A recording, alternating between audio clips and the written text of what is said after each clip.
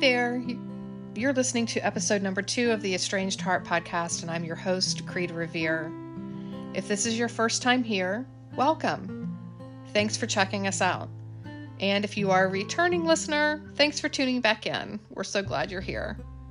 Please consider subscribing to the podcast so that you'll know when a new episode drops. I can let you know that in the future there will be additional short mini episodes that will drop sporadically and not on Sundays. And so by subscribing to the podcast, you'll be in the know when those mini episodes drop. For now, I invite you to settle in with a cup of coffee or tea and an open heart and tune in and listen to my estrangement story. Before we begin, I want to quickly review our disclaimers. I record these podcast episodes in my home, which is in the city, and I share it with dogs. This means you're apt to hear background noise as evidence of life being lived. Number 2, we embrace messy here. That means things like ums and a curse word or two and prolonged silences and a stumbling over words are likely to happen. And I'm not apt to edit those out. I think it's important for the world at large to see us as we are, and that is imperfect human beings. And number 3, I am not a therapist or a counselor. Nothing within this podcast should be considered or taken as therapy. If you are in need of therapeutic support, such as counseling, please seek out a therapist near you. At the start of each episode, I like to begin with a quote. Today, I have 2. The first one. The universe nestles strange jewels within us all, and then stands back to see if we can find them. Elizabeth Gilbert. The second one. Every painful relationship is a wake-up call to your authentic truth, to your inner alliance, to your greater alignment. Basically, it's here to wake you up to you. Dr. Shefali Tsabary. This episode will be about my own estrangement story. I contemplated discussing both my estrangement and my reconciliation in one episode. However, I felt that they both required significant details and explanations, and I felt it would just be entirely way too long for one episode. So I've split them up. So this episode will be about my estrangement journey, and in episode number 3, we'll cover my reconciliation journey. There are 2 caveats to today's episode and my estrangement story. The first one is, this is my story. It's not yours.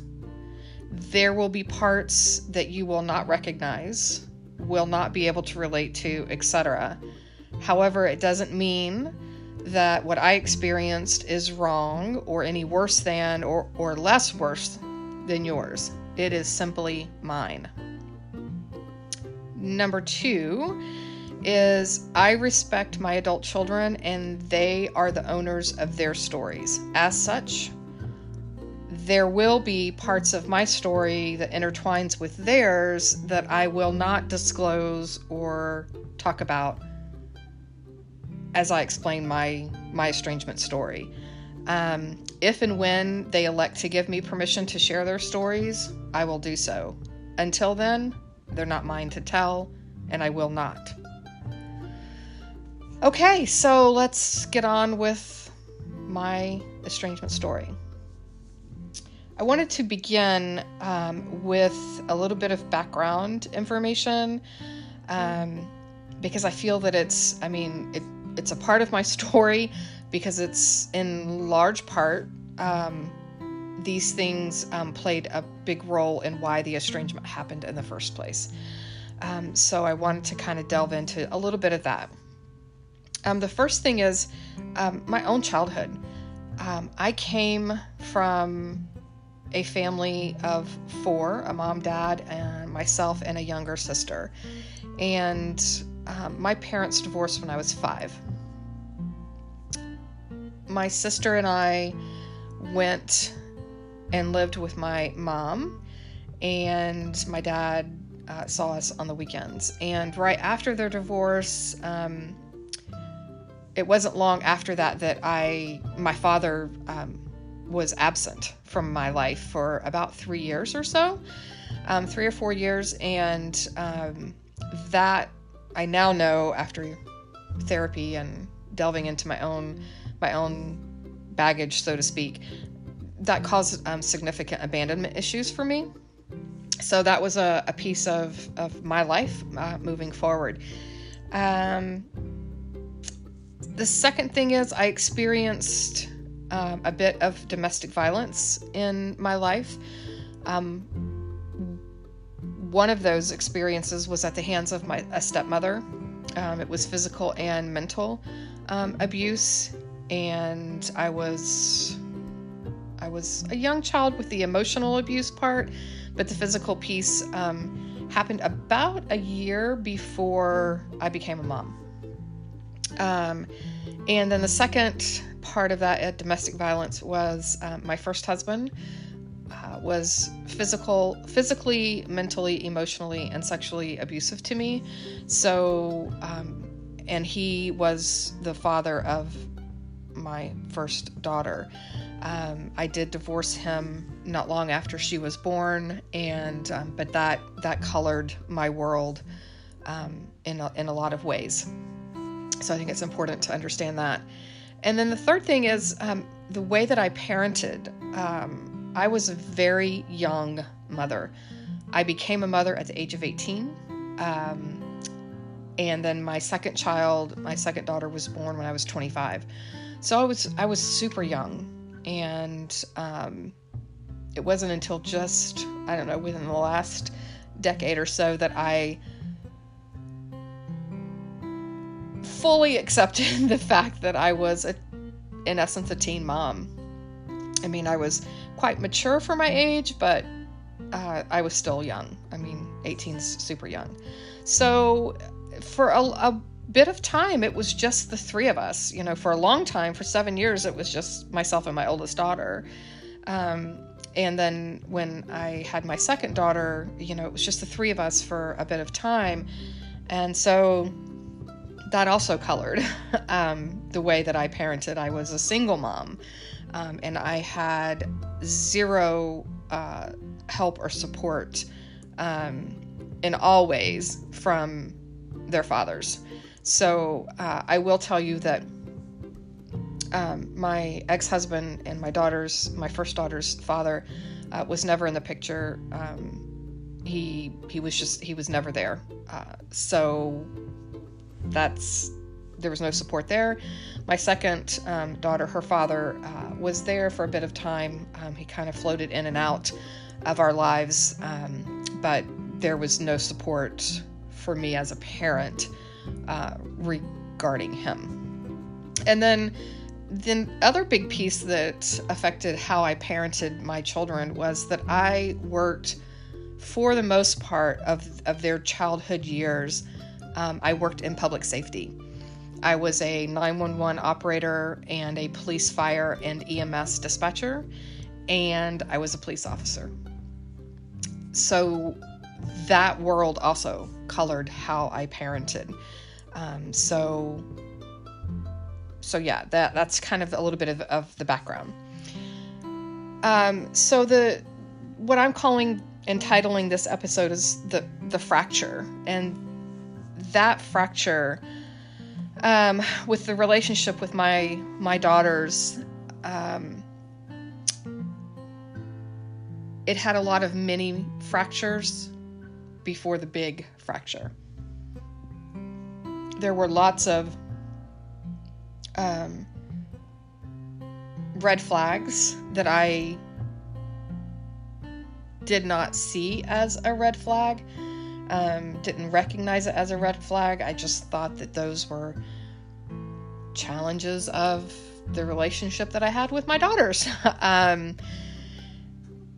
And just part of being a parent, I did not see that in their totality that it was inching us closer and closer to estrangement.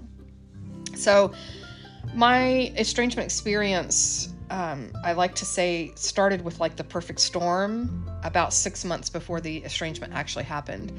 And within those 6 months, I went through a lot of different big, heavy things in my life.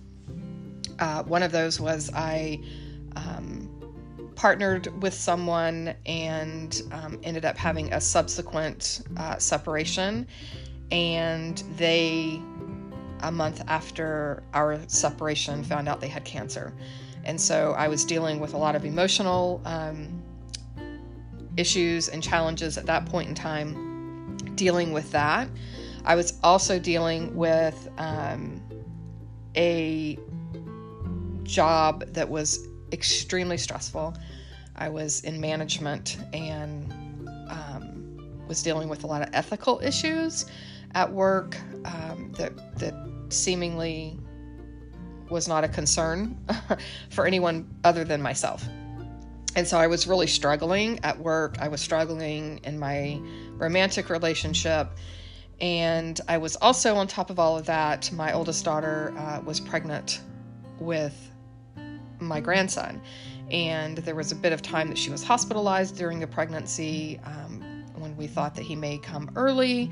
And so there was stress involved with that. And as a side note to that, not only was she my daughter who was pregnant, I come from a background of pregnancy and birth. And so I have a little deeper knowledge of the complications and things that could potentially go wrong. And so I was really, really worried about that in the midst of all of that.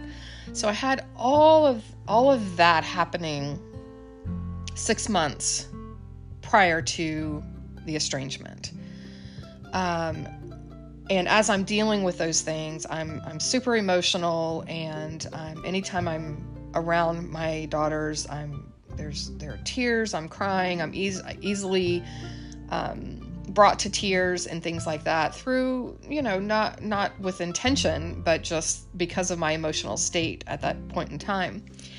And I will also say that I got myself back into therapy about 4 months pre-estrangement as well, because of all the emotional things that I was dealing with in my personal life. I was back in therapy for that. So the estrangement occurred in January of 2016. And I remember the day that I think triggered the actual estrangement. And I say I think because my daughters and I have not had a conversation about what prompted the estrangement. I've not heard directly from them about that. And so this is my piecing of pieces together for a timeline. And so I remember it was a Saturday, and I was, again, just in that emotional state. I was by myself. My partner had moved out of our home, and we had just gotten through the holidays, and I was just seeking solace. So I got on a ferry and went over to a island across from where I lived, and to just take a drive and try to get my head cleared. And I was over there without cell reception for a couple of hours. And I remember getting back on the ferry to come back home, and I got a phone call from my daughter, my oldest daughter. And actually it was a message. a voicemail that she had left while I was out of cell reception. And basically the voicemail she left was asking me to seek inpatient treatment for my emotional state. And I remember thinking we had never had a conversation about that. There had been conversations in general about, wow, Mom, you're so emotional, what's going on with you, that kind of thing, but never, at least from my perspective, not anything that indicated they were super, super concerned about me, and thought that I needed to be hospitalized because of my emotional state. And so I was really taken aback by that voicemail. And and again, from my police background, I know what involuntary commitment is, and I know how family members can involuntarily commit a family member under certain circumstances. And I also knew from years of therapy when I was younger what that also could entail from that perspective. And I was just mortified. I thought, my first initial reaction was, how dare she think that I'm so mentally unstable that I need to be hospitalized?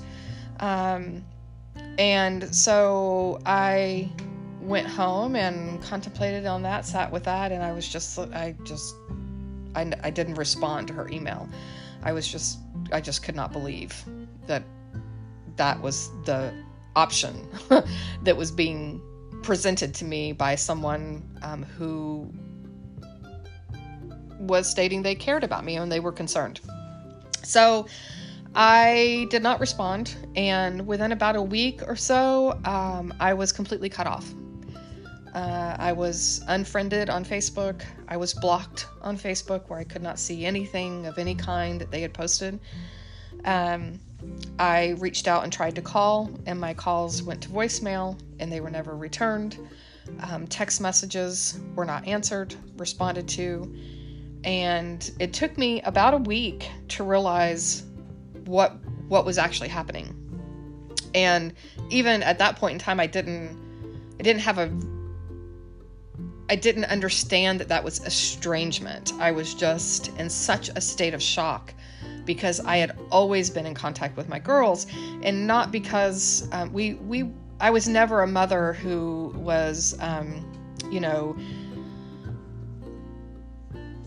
in their business and talking to them multiple times every day, and I was not that over-meddling type of mom, but I was a controlling mom. And so it was very foreign to me to not be able to have contact with them on some level. And so I was completely shocked. I remember thinking, why are they not answering me? What in the world has happened?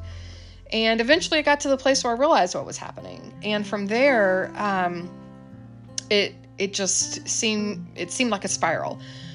From there, also as a side note, shortly thereafter, mid-January, I ended up ending my very stressful management position, and cut my income was cut by almost half. And so I ended up having to move from the home that I dearly loved, the town that I was absolutely in love with, and had to relocate someplace I did not want to go. Because I could no longer afford my home. And in the midst of that, I did not tell my children where I was going, because I couldn't tell them because they were not answering phone calls or text messages and things like that. So here I am. I find myself in the middle of this estrangement experience, and the physical and psychological effects were absolutely profound. And I want to kind of go through some of those, because I think it's important, number one, for estranged currently estranged parents to understand that what you're experiencing is completely normal when you have been alienated from your children, estranged from your children. There's alienation is a bit different. So I went through grief, I mean, in all its stages, for a long time. And I think on some level, I'm still going through that, albeit not nearly as intense and that type of thing. But I think on some level, I'm still experiencing a bit of grief and loss. Dr. Joshua Coleman is a psychologist, and he talks about in his practice, which is he specializes in estrangement. To quote him, "In my practice, I've seen that it is not only distressing to be deprived of receiving comfort, but similarly to be deprived of the ability to provide comfort." And that was, I was not getting any sort of comfort from my children, which I had been used to. And I think that most parents on some level, you expect that, and you have received that on some level. And, people, I didn't tell people about my situation. And a large part of that I now know was shame. Didn't know that at the time, but it was. So I went through the grief, in all of those stages, of which anger is one, and guilt, and the pleading and the begging, and I'll do whatever you need me to do, want me to do, whatever, and all of that was met with either silence or absolute resistance. There were a few email exchanges between myself and my children, and they were not pleasant at all in the beginning. I also went through significant shame, especially as a mom. If your own kids won't love and care about you, then who will? And if your own kids disown you, what kind of a human being are you? That I replayed that over and over and over in my head all day long, every day for months. I thought that there was something inherently wrong with me as a person, and that's what shame does. That I was not worth anything if my children did not love me. I felt anger. I was so angry at them, and that oscillated between being so angry at them and wanting to just scream at them, to just wanting to get on my knees and beg for their forgiveness for whatever it was that I had done. I mean, it was just back and forth between from one extreme to the other. And I was also angry at friends who were leaving me, right? Who were not checking in on me, who couldn't handle my intense grief, could not handle my anger, could not handle my sadness, could not handle my tears. And so they just went away. I mean, I lost all of my friends. All of them exited my life. There was no one there who called to check on me. There was no one there who was concerned if I got up in the morning. There was no one. None of my friends were there. And I was super angry at them. I was also very angry with my daughter's in-laws and their families. Because I was like, if I were in their shoes, I would be demanding that these, my son-in-law or daughter-in-law would, contact their parent. I couldn't understand how they were okay with this. And that, again, was my perspective, right? I had no idea of really knowing what they were saying to my daughters, if anything. I had no confirmation of that. I also felt guilt. I went through all the coulda, woulda, shouldas, through their childhood years, and I beat myself up. There was no need for anyone else to beat me up, because I I was quite good at that myself.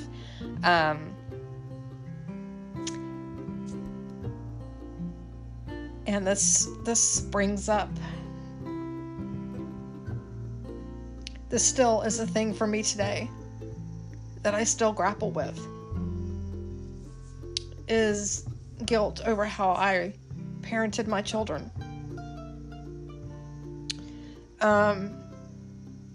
I replayed a constant loop of where did I go wrong? What did I do? How could I do it differently?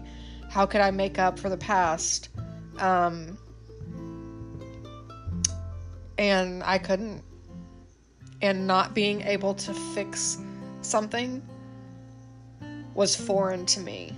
I had always been an in control kind of person, in charge, fixing, correcting, making things work. My careers as a 911 operator, in police and fire dispatcher, and as a police officer, I was always in control, and I was always able to either fix it myself or get somebody there to fix it. And this was a situation that no one could fix. No one. So the guilt ate me up. And again, on some level, I'm still dealing with that today. Also, some of the physical things I went through, I had significant cognitive issues. Simple daily tasks were difficult for me. Concentration level, things like writing a grocery list. Remembering to take the grocery list with me because I'm a pen and paper kind of gal. And so I would lose things, would not remember where I put them. At work, people would, ask me to do things and I would forget them. And that just was so out of character for me. I had a good bit of memory loss. Things like, people's birthdays or special occasions were missed. Forgetting, to pack things to go to work. And again, things just were not... That's just not how I typically operated. So I also had insomnia. Solid, restful sleep was impossible. I had dreams. I had nightmares. There were many nights I was up at, I'd go to bed at 10:30, and I'd wake up and be up at 2 o'clock in the morning and up for the rest of the day. It just wreaked havoc on my ability to get any sort of rest. And sleep is a magic pill. It can cure a lot of what ails you, and I was not getting good sleep.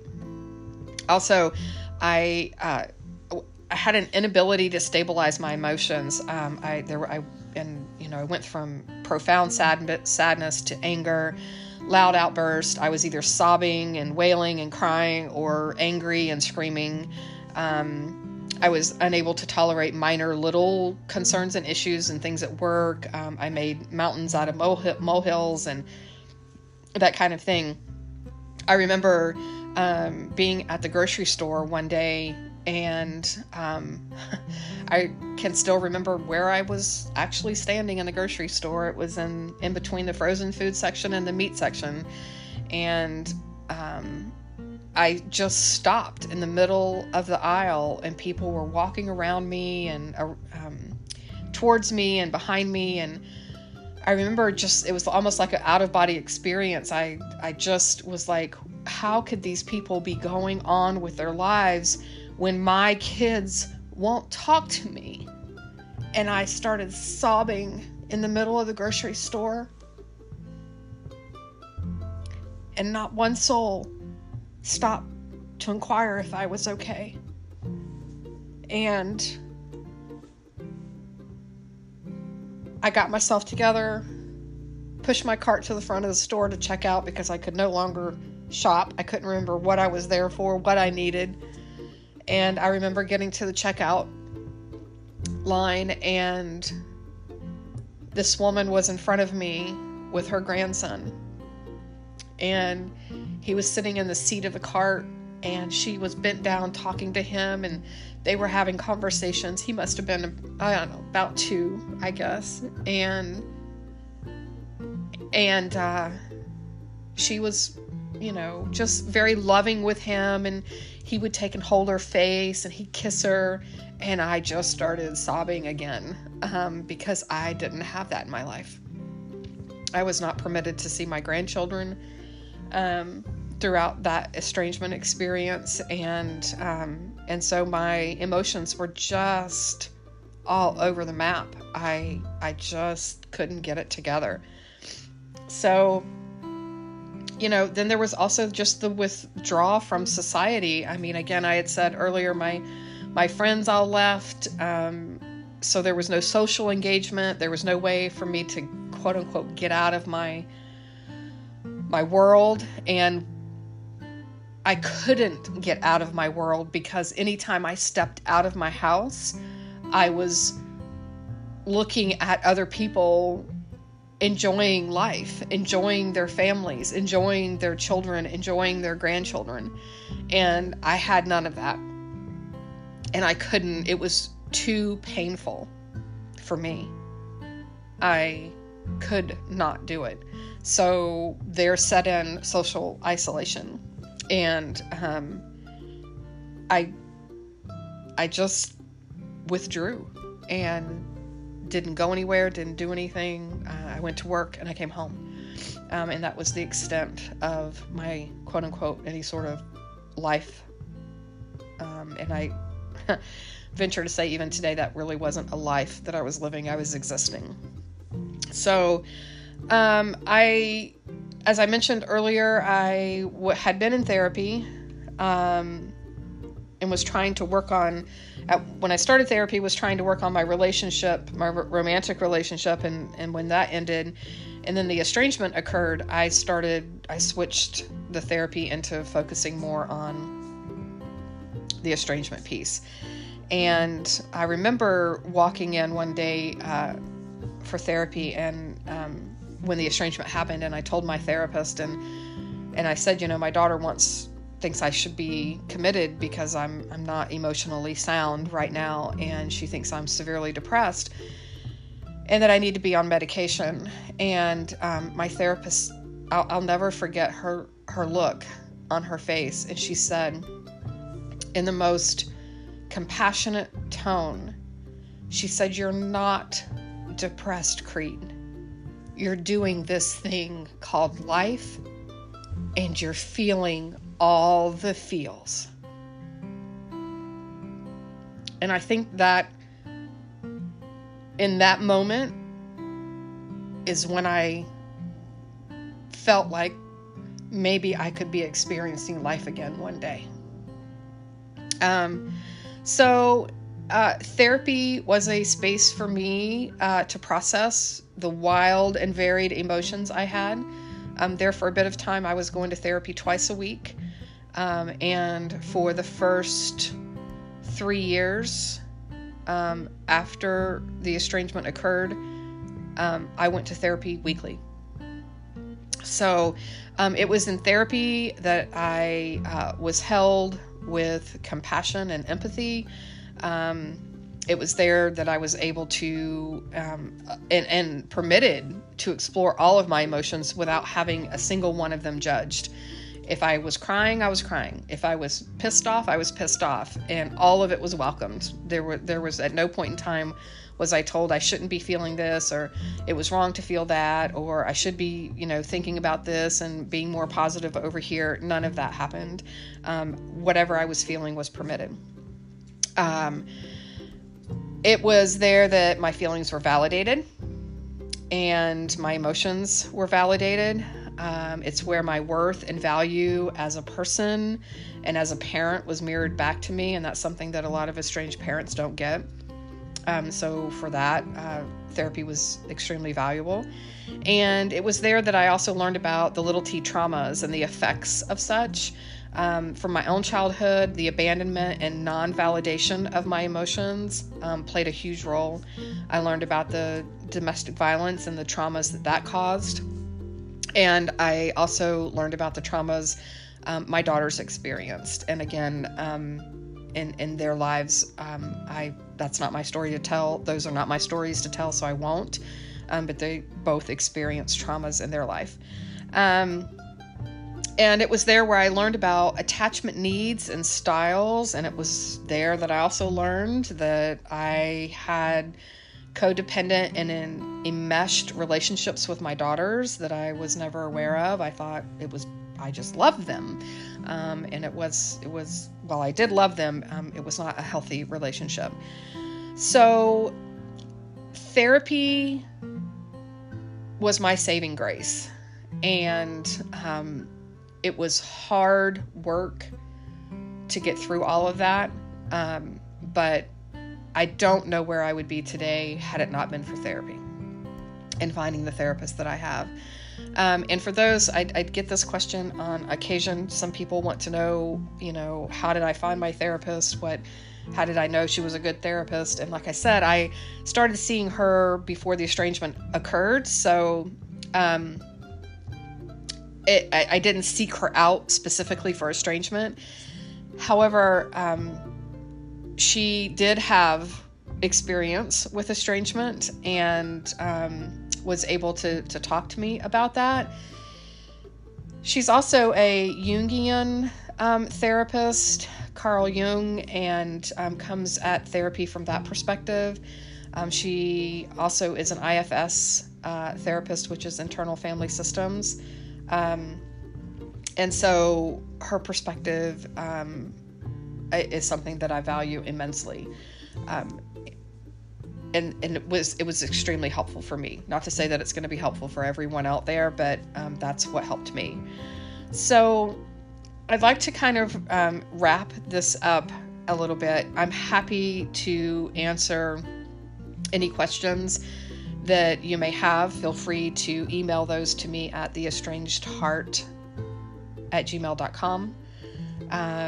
And I'm happy to answer those on air as well if you have specific questions. In closing, I want to say that my estrangement experience allows me to have immense empathy for estranged parents. I understand your pain. I get it. I know what that feels like. And I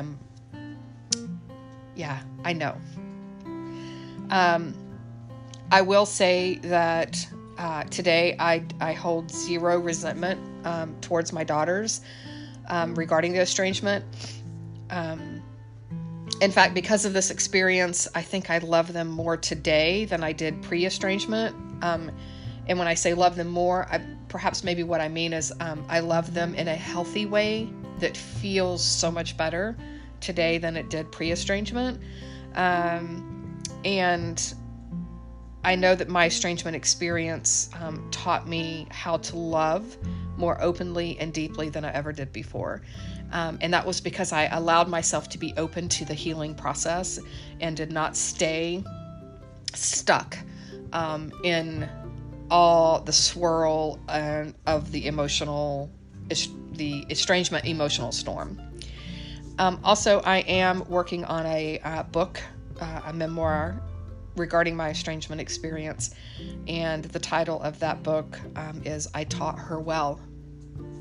And I'm hoping that will come out in 2022, late 2022. So this brings episode number 2 to a close. The continuation regarding the reconciliation with my daughters will be on episode number 3. And I hope that our time together was something that you feel was well spent. And again, if you have any questions, feel free to email me and let me know. If you are an estranged parent or estranged adult child and would like to share your story on the podcast, please reach out via email to me at theestrangedheart@gmail.com or by leaving a voice message on the podcast at anchor.fm. If you prefer to share your story with me and have me share your story on the podcast, that's also an option. You can either be a guest on the show, or if you would like to remain anonymous, but you want your story told, I'm happy to either meet with you via Zoom, or to have you email me your story, and I'm happy to share that on the podcast. Again, thank you for your time today, and know that this was really hard for me today. It's the first time that I've publicly talked about as many details as I have, and I appreciate you listening in and taking in my story. Thank you. Until next time.